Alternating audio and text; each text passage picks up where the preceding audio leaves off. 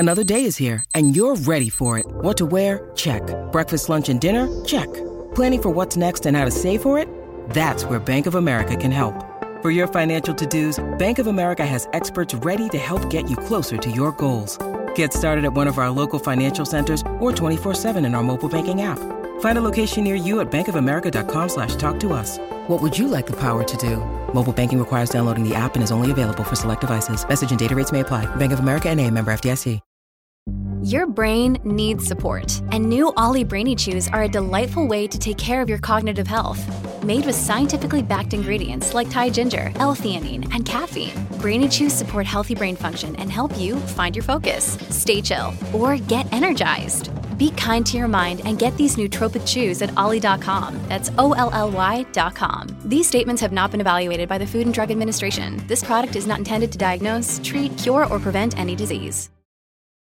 When you need mealtime inspiration, it's worth shopping Kroger, where you'll find over 30,000 mouth-watering choices that excite your inner foodie. And no matter what tasty choice you make, you'll enjoy our everyday low prices, plus extra ways to save, like digital coupons worth over $600 each week. You can also save up to $1 off per gallon at the pump with fuel points. More savings and more inspiring flavors make shopping Kroger worth it every time. Kroger, fresh for everyone. Fuel restrictions apply.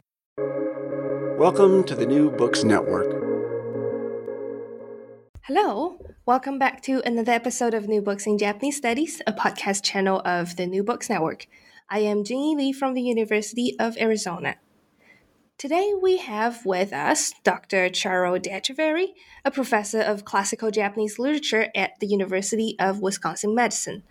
Her new book, Celebrating Sorrow, Medieval Tributes to the Tale of Sagoromo, provides translations and commentaries on a series of texts about Sagoromo, a classical Japanese love story. This book was recently published by the Cornell University Press.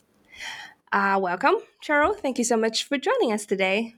Thank you so much for inviting me to talk about my book. Thank you. It's so great to have you, and great to have another book that talks about classical Japanese literature. So can you tell us a bit about yourself? What do you teach and research about? Sure. I teach classical Japanese language occasionally every other year, including this fall. I'm very excited about that. And literature in the graduate level, or at the graduate level, we read it in something approximating the original, approximating being the key word there, because of course scholarly editions are not the same as manuscripts. But for the most part, with the undergraduate coursework, I teach classes in translation. They're often centered on classical lit, but I will pursue themes like Japanese ghost stories. And increasingly, I think like many of our colleagues across the field, I find myself teaching gateway courses. So Passion and Enlightenment Across Asia, or Asia Enchanted, which is also great fun. But my own research centers on most narrowly defined late Heian monogatari and their reception, particularly that of the tale of Sagoromo, which we'll talk about a little bit later. And then more broadly, modes of reading, I guess, ways in which books are used to understand the self. At least that's what I'm fascinated by, right? The changing understandings and orientations of readings of court works in the medieval era. And that's primarily the era involved in this book. Wonderful. And since you just mentioned this, before we discuss about this particular work, could you give us a bit of background information of medieval literature? So you just mentioned the Heian period, Monogatari, and Sagoromo. Can you tell us what's the definition of a monogatari, for example? Sure. Oh, that's a wonderful question. And it is, like all the good and fun, rich terms, open to some interpretation. So monogatari literally could be a mono, a thing, even maybe a mononoke. Takahashi Toru, an emeritus professor of many things at Nagoya and Osaka before that, has a whole book where he talks about psycho-perspective and the ways in which monogatari, these tellings, katari, of or by things, mono, less excitingly, people, mono, can be profitably compared to, those picture scrolls where the fukinuki yatai, where the roof is blown off. And so you can sort of hover over the scene and look at it. And so Takahashi Sensei argues that when we look into the world through the words even of a monogatari like the tale of Genji or Sagoromo, what have you, that we are hovering.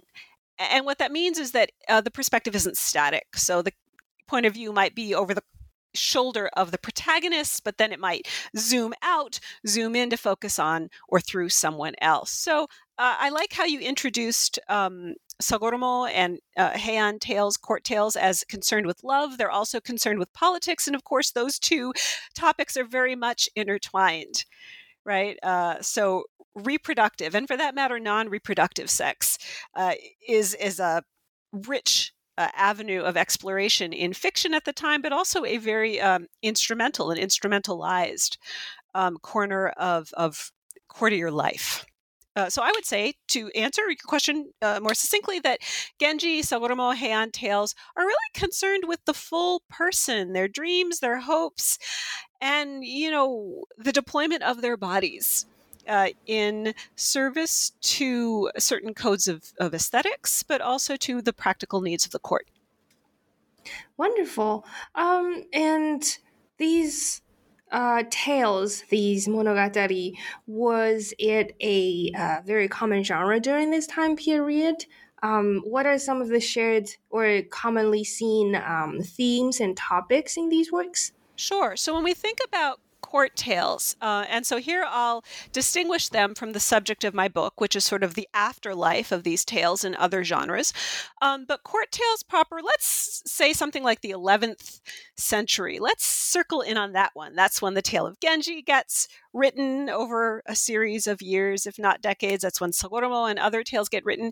These are wildly popular at that time with a very small group of people. Probably most of the literate people at that time, or many of them, but certainly not read by most of the population, most of whom were probably not literate, right? And so we have this kind of tension between works that we know all kinds of things about their audience and their interests and themes around, the seasons and beauty and evanescence and ephemerality and all of these kind of fusions of aesthetic and spiritual Buddhist concerns, broadly put, on the one hand. And then, we at the same time only have about 10% of those tales left. So that we have lists of names of other tales other than Tale of Genji, Tale of Sagoromo. And we think there were as many as 200 of them. Whose names we know or can infer from discussions in early medieval and later works. But most of them didn't make it because they weren't read actually by all that many people. And when the aristocrats and their storehouses start burning, or when the insects get in, even if the storehouse is fine, there weren't a lot of copies because they didn't circulate all that widely. So we have this probably really skewed perspective of themes and topics because of that. But just to underscore the popularity of the ones that remain, they must have been copied many times if we still have some of the manuscripts. Indeed. So what we have now must have been popular ones. Yes. Back then. Yes.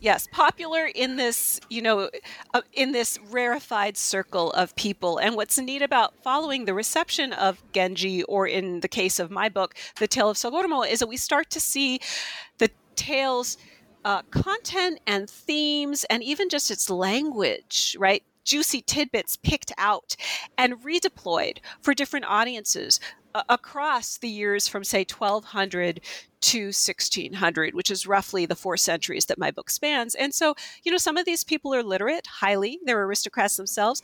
Others are not. And they consume these things through the ears. Some of them are banquet songs, which literate folks wrote, but then the people listening to might not have done more than sing, right? Or listen to songs. So it's a really fascinating question, what counts as popular? And the intersection of elite culture and popularity is a fascinating, I think, vein to mine. Oh, yes, that's exactly what I'm working on for my dissertation. Yay! Yay. But so for now, we have been throwing this title Sagoromo around. What does it mean? What I guess how would we translate it into English? And more importantly, what kind of text is it? What is it about? And who wrote it? Sure. So I think it's useful to recall, as you know, but all of our listeners might not, that personal names are few and far between in classical and medieval literary texts. And so, for instance, you take a book that's relatively well known, maybe people listening have certainly can choose to read it in one of many, many translations in many languages, something like The Tale of Genji. Genji is not a proper name. Genji refers to both a particular clan and a political status, of someone born into an imperial lineage and demoted from it. Sagoromo is super interesting because that title and the title of many of these lost tales that I was referencing earlier is in fact a poetic trope.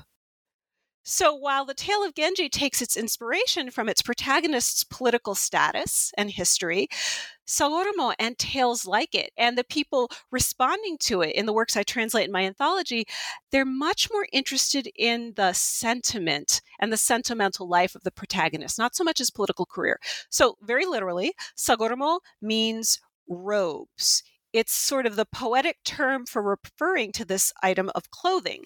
It is sometimes written in such a way as to suggest narrow robes.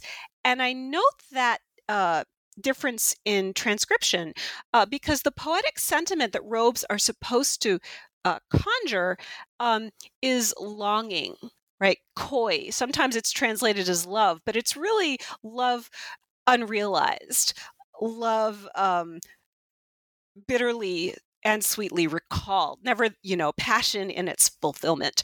And so, when you think of robes in the poetic tradition, and certainly the tale of Sagoromo, what you're supposed to think about is someone sleeping by himself, using only his own robe for covering. The ideal courtly lovers slept beneath their garments. And of course, if you know anything about kimono, and I don't know much about kimono making, they're actually very artfully constructed from one large or relatively few seams in a large piece of cloth. So they work rather well as bedding. And so our hero recites this poem early in the tale of Sagoromo when he's offered a chance to marry a princess and he's in love with someone else. And he basically says, no thanks, I'll keep my narrow robes, and that will have to be good enough. And so, when he earns this name given by later readers based on a poem that uses the word Sagoromo. And then when later readers create stories called Sagoromo, or plays called Sagoromo, or songs invoking the word Sagoromo, that's sort of the reference point. It's not a political status.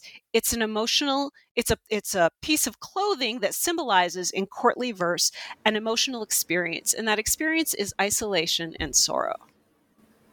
Wow, that is absolutely fascinating. I actually took a whole seminar. The entire seminar was about Sagoromo when I was doing my AMA program, but nobody ever explained to me this sentiment, this narrow robe idea. So this is it's absolutely fascinating. Well, and I just forgive me because you're an early modernist. I'll just point this out. The very first commentary on Sagoromo, which from which I translate an excerpt in this anthology, it's late. It's really late for a commentary. It doesn't come until 1590. And the guy who writes it, a renga or linked verse poet, they studied court poetry to inform their own different but related form of verse. He calls his commentary Sagoromo no shitahimo, Sagoromo's undersash, punning on this textile metaphor. And then later commentary says, no, it's Sagoromo no, I'm trying to think, is it irehimo, like these strings that you either tie at the neck or that help tie the innermost layers. And so the materiality of these garments was clearly important to the author, who was a court lady called Senji. She served a princess who never married, never slept under more than her own robe, in other words, as far as we know. She was also a shrine priestess. So, extramarital relationships, fine. Priestesses involved sexually, not so good. So this is why I'm inferring that she had a fairly lonely, or at least only one layer of robes kind of nighttime experience. But, when Senji, her attendant, and that's not a personal name either, it refers to her status as someone carrying messages for this elite princess. When Senji writes about robes, she means the clothing. And when Sanjo Nishi Sanetaka, a very elite scholar in the medieval period, who we know pawned his clothing to stay afloat because aristocrats lost so much literal capital, they only survived, stayed afloat using their social capital, selling books, selling lessons on books. When he wrote a play, he called it Sagoromo, or we think he called it Sagoromo, and it was all about moldering sleeves and lost clothing and remembering the days when the clothes were beautiful and fine and heavenly beings danced and swished their sleeves. So I'm thrilled that you took a seminar on Sagoromo, and I'm sure that there was all kinds of fascinating material discussed because it's a very, very rich book, and clothing is not all of it, but it is central. And I'm sorry that this is the first time it's come up. Yeah, no, it's so cool. All these titles. Okay, now returning to your book. Sorry. Yes. So, what's the structure of the book? So, I wanted very badly, since Sagoromo is still not yet fully translated in English, but I have a colleague. Actually, he's a screenwriter in LA, but as a side project, finishing his dissertation, he translated this work. He's a brilliant translator, Stephen Hanna. I hope that this translation will come out. But anyway, since I knew he was doing it, I couldn't translate it, right? And I thought, when it comes out, I want people to understand how important this book was, because we have this utterly skewed sense of the impact of court monogatari that we were talking about earlier in the medieval period, because only Genji was translated of these two very famous works. Sagoromo was considered the second Genji. For a very long time, early medieval and some later medieval, in the middle they figured it out, but early medieval and some later medieval, people thought that Murasaki Shikibu, the author of Genji, wrote it. That they thought that her daughter, wrote it, because it's so good, like Genji, and it alludes to Genji. So surely someone who knew Genji really well wrote it. And they're right, somebody who knew Genji wrote it, but it wasn't the Genji author's daughter.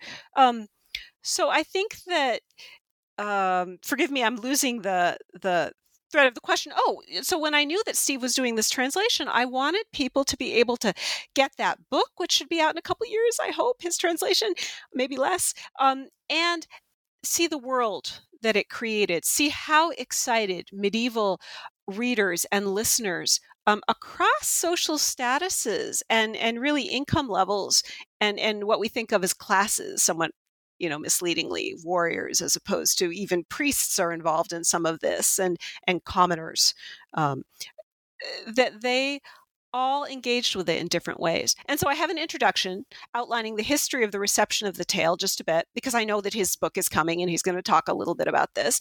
And then I translate a late medieval, early modern work that was intended for very popular audiences. We know this because they supplied reading and pronunciation guides in the margins.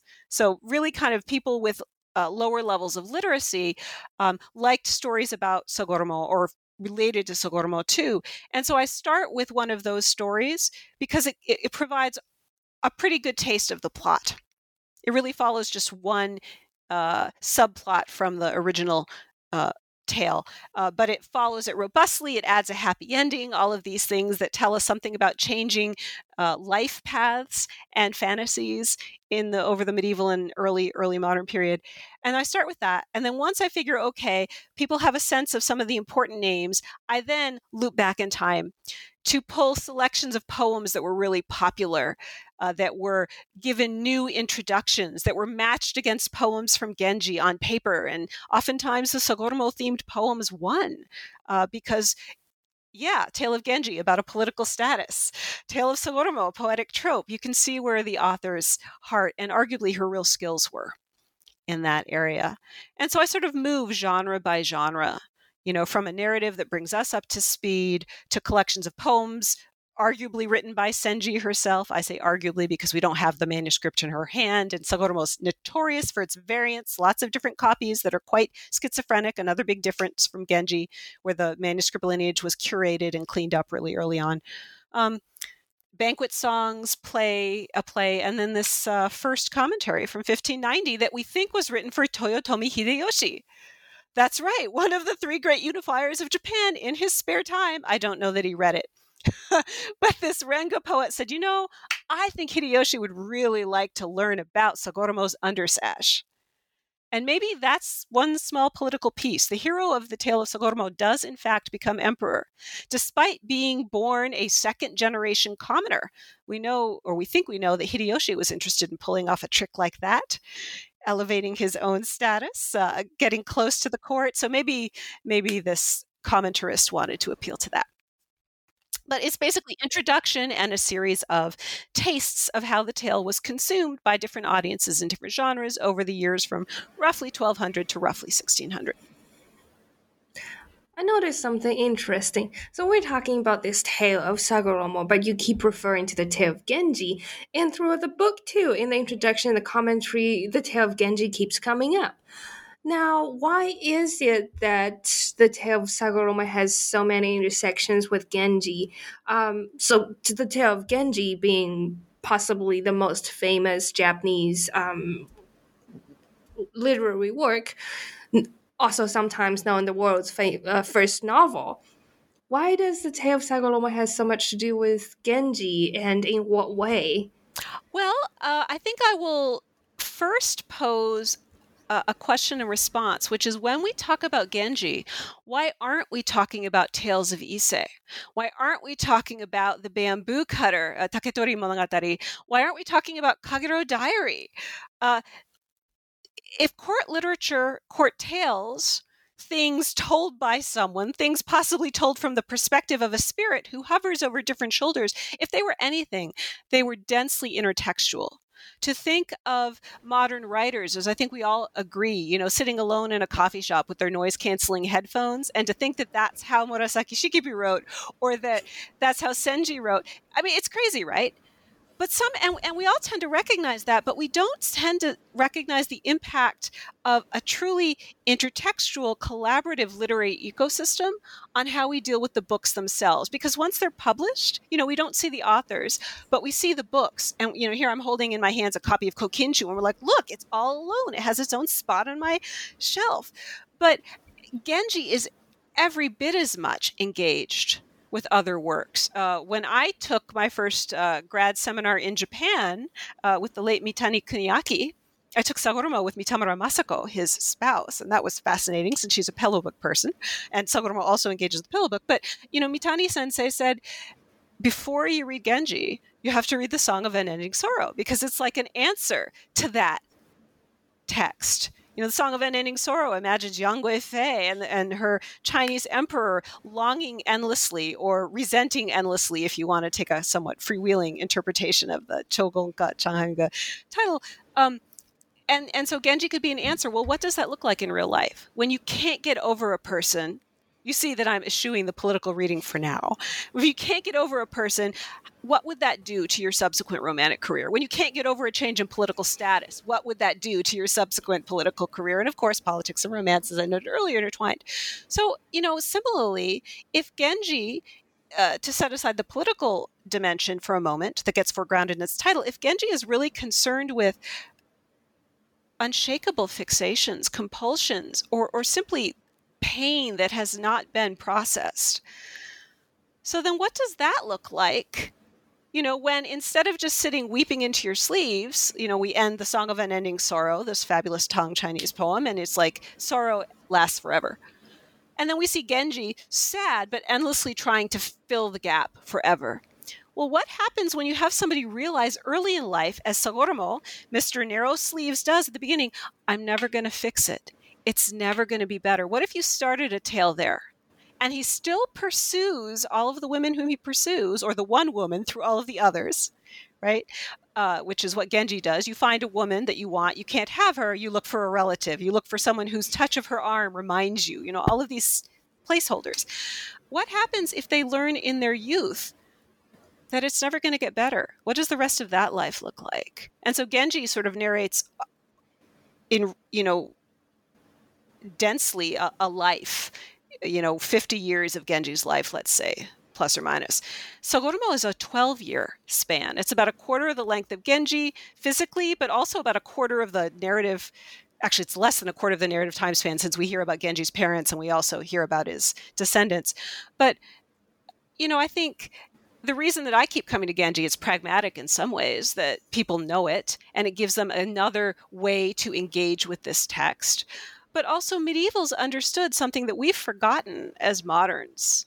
And there are also cultural gaps, right, that aid in that misunderstanding, which is that you didn't read Genji alone. So why would we read Sagoromo alone? And, other people, that's their crusade. They can fix that impression of Genji. It certainly stands on its own. And Sagoromo stands on its own too. But if I'm going to put out a book, I'm going to try to say, look, let's look at it together. That also helps its chances of being read, right? And I think we gain when we grapple with a book that wants us to confront, I don't know if it's bleak or bittersweet reality about life. The opening line of Sagoromo is, the spring of youth is fleeting. It's an allusion to another Chinese poem by the same Chinese author, in fact, as the Song of Unending Sorrow. But, if you start a text saying the spring of youth is fleeting, and it was already the 4th month, almost summer by the old calendar, or early summer by the old calendar, then maybe you get to come to terms with that and stop living, with your mind in the future. Maybe you start living in the present. So anyway, I take your point. I talk about Genji a lot because Senji, the author, alludes to Genji a lot. She also alludes to a lot of other texts that I don't talk about as much because then the footnotes would be even more ridiculous in my annotations. That is such a wonderful way to explain why these texts refer to each other so much. It's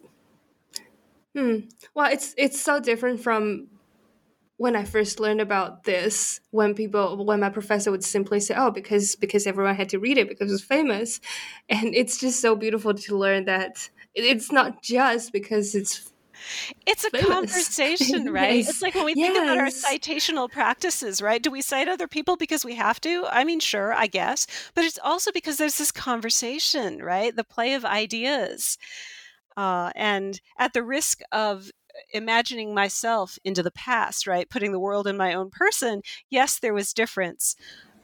But I refuse to believe that the passion for ideas and debate was any simpler or more one-dimensional.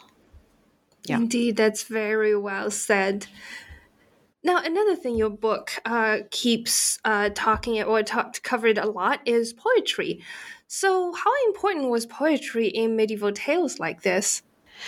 Poetry was enormous, both in court tales like Genji and Sagoromo. I think Genji has 800 poems in what is an 1,100-page, 1,200-page work in English translation. Sagoromo might be 300 pages in English translation. My friend Steve Hanna, he's got big footnotes, so it might be many more pages. But the text, if they let him keep them, is maybe 300 pages, and it has proportionally more poems than Genji. And why is that? Well, there's this anthology that I was holding in my hands earlier, Kokinshū, this seminal collection of Japanese poetry compiled in around 905, or at least commanded to be compiled in around 905, Common Era. And there's this phenomenal statement indebted to Chinese poetics, but still its own creature, that says that poetry is how humans sing, right? That the human heart bursts forth in flower, in leaves of words, in 31 syllables, in fact, Japanese waka. So you could see that as a kind of universalist or colonial claim for Japanese poetry, sure. And has it been used that way? Yeah, I think it has. But the notion that verse simply expresses and encapsulates how we feel. And that is a tremendously useful thing, because your experience of heartbreak and my experience of heartbreak may not look at all the same. Any good or bad emotion is I think unique, right? Even in one person, if I've broken my heart 3 times, they've probably been different experiences each time. So how do we convey that quality of sadness, of loneliness, of narrow-robedness? The solution in waka in Japanese court poetry that is throughout my book, because people said, yeah, this is a useful way for sharing information, is to say, okay, you don't know how my broken heart feels, but you can see that maple tree out there, and you see those scarlet leaves, and do you see that one that's fallen? And if you direct your gaze further, do you see where it's brown and wrinkled and trodden on the ground? That's how my heart feels right now. And it's still an imaginative leap, right? I'm heartbroken, I'm in pain, I'm suffering. But there's something about the materiality, or at least the sensory suggestiveness of that leaf, right? That helps people to understand. So that's my working theory for why it happens so much in court poetry. Not just that they're trying to establish a Japanese genre, you know, as a point of cultural pride, and there's lots of work of this kind, and lots of more interesting, I think, work talking about the blurring of Chinese forms and Japanese forms and the rest in the court. But that essential mission of court poetry to share how we feel, because emotions are tough and life and relationships are tough, but we can try to get closer to understanding, to mutual understanding. I think it was just really effective. And I think that's one reason, in a time of social upheaval, different historians will stress continuity or change in different moments in the 4 medieval centuries. And, that's above my pay grade. There's an argument to be made on either side. But certainly in times of transition and loss, to be able to pause and share and communicate an experience, I think that's invaluable. So I think for me, that's more persuasive than saying, well, everybody had to do it, so they did it.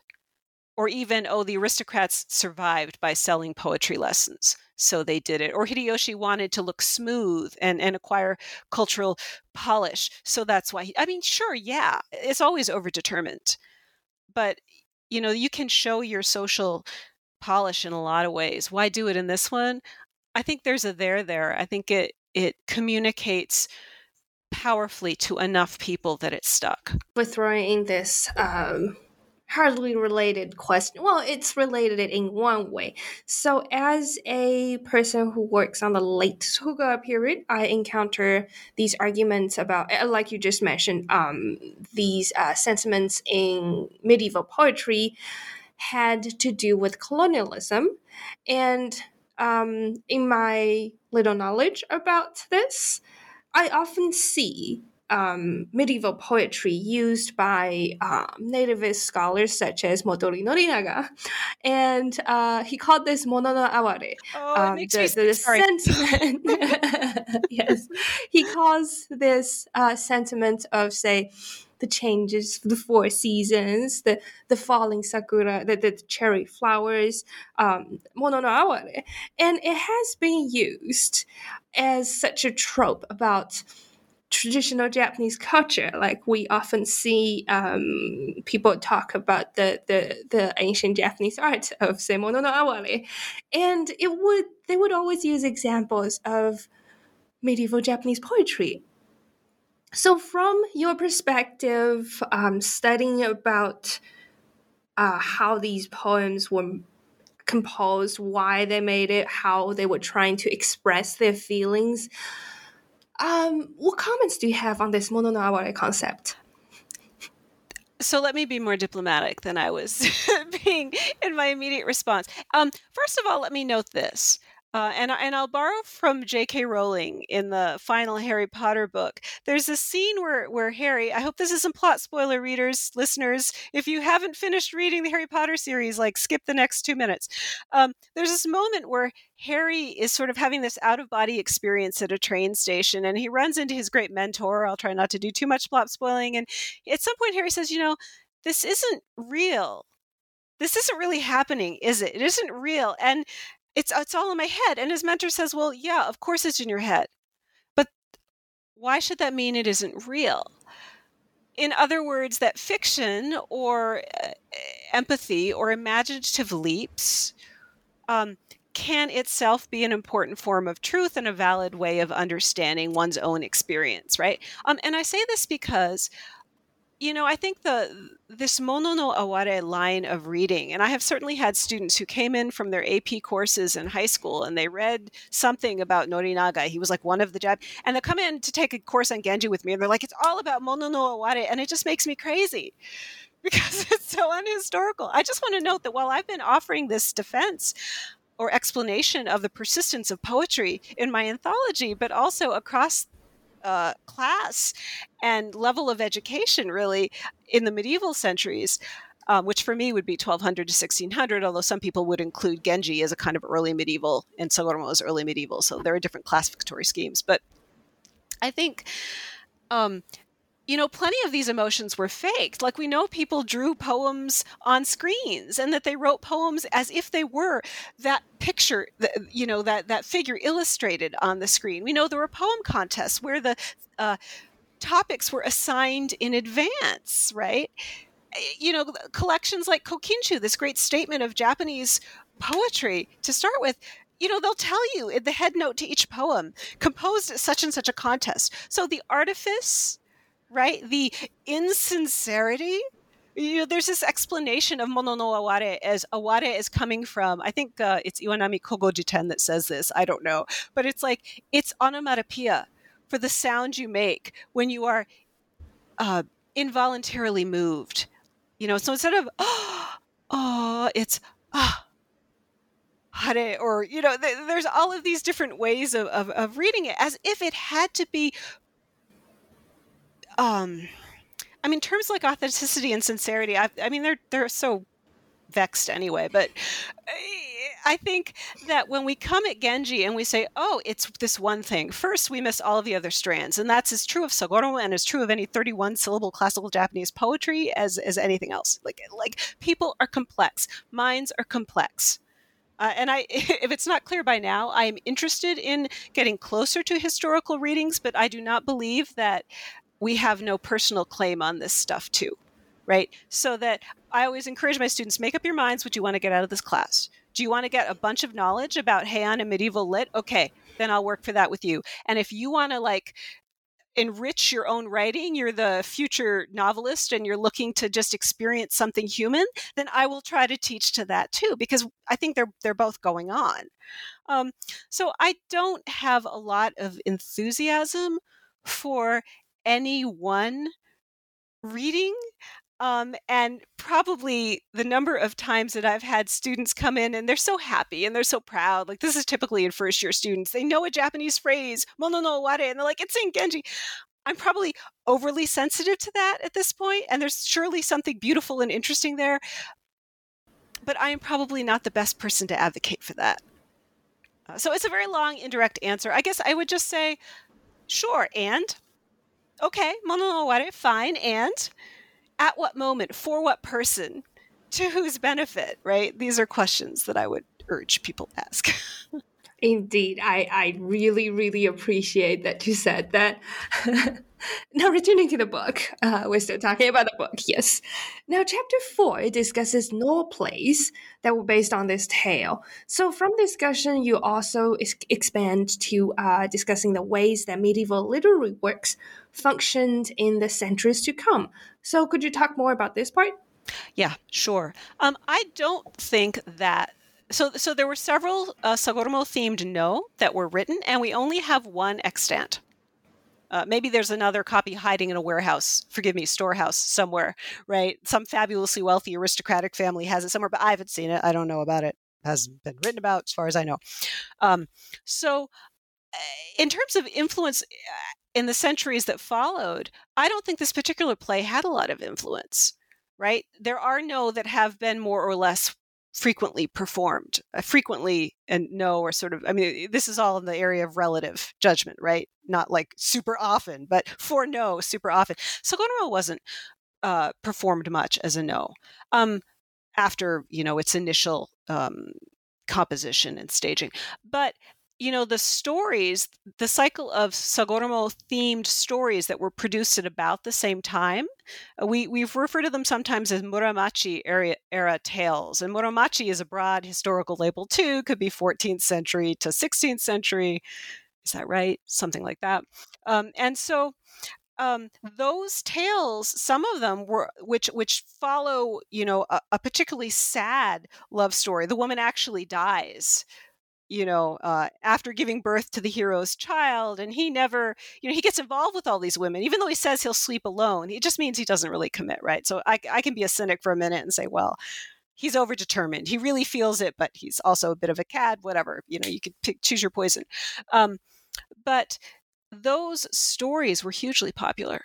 And so we talk about the tale's influence. So there's the tale of Sagoromo, roughly 1070, right? And then we fast forward to, the No, roughly 1500, 1501, 1502, around there. These Sagoromo-themed stories, and I'm using the word story to distinguish it in length as something shorter from the tale. These were written and rewritten and copied. They were printed. They were illustrated, some in very fancy illustrations, some in very plain illustrations. They had a long afterlife.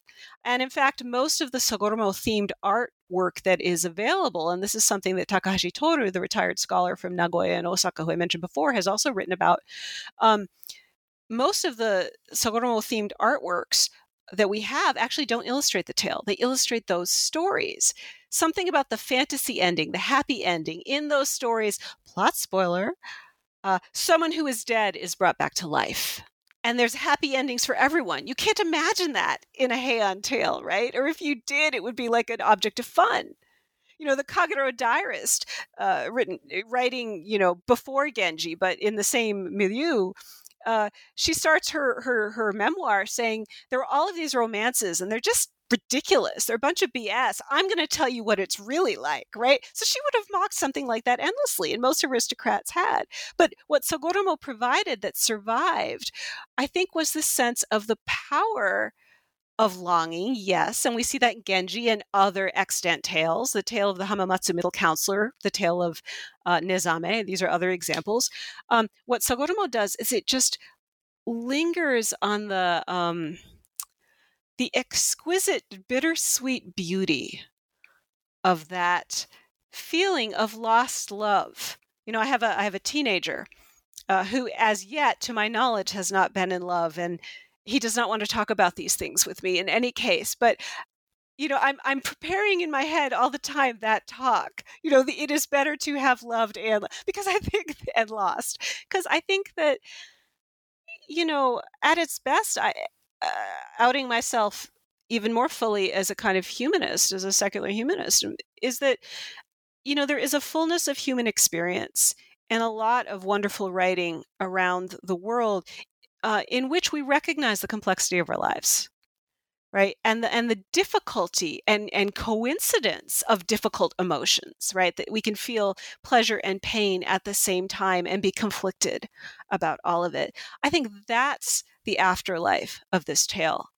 And so when we get to you and I, before the recording started, I asked you about a particular artist, Yashima Gakute, who in the 1820s, roughly 18 teens and 20s, produces a couple of Tale of Sagoromo-themed illustrations, which are lovely. They're held and digitized at the Art Institute of Chicago and Harvard University Art Museums, among others. Both have images, but the cover of my book is one of these images from the Art Institute of Chicago. The artist shows the hero playing his flute. It's this wonderful flute concert that ends up eliciting or inspiring the offer of marriage that he rejects when he says, "No, I'd rather sleep alone under my single, ratty robe." Actually, it's quite a very nice robe, but under my own robe with nobody else. That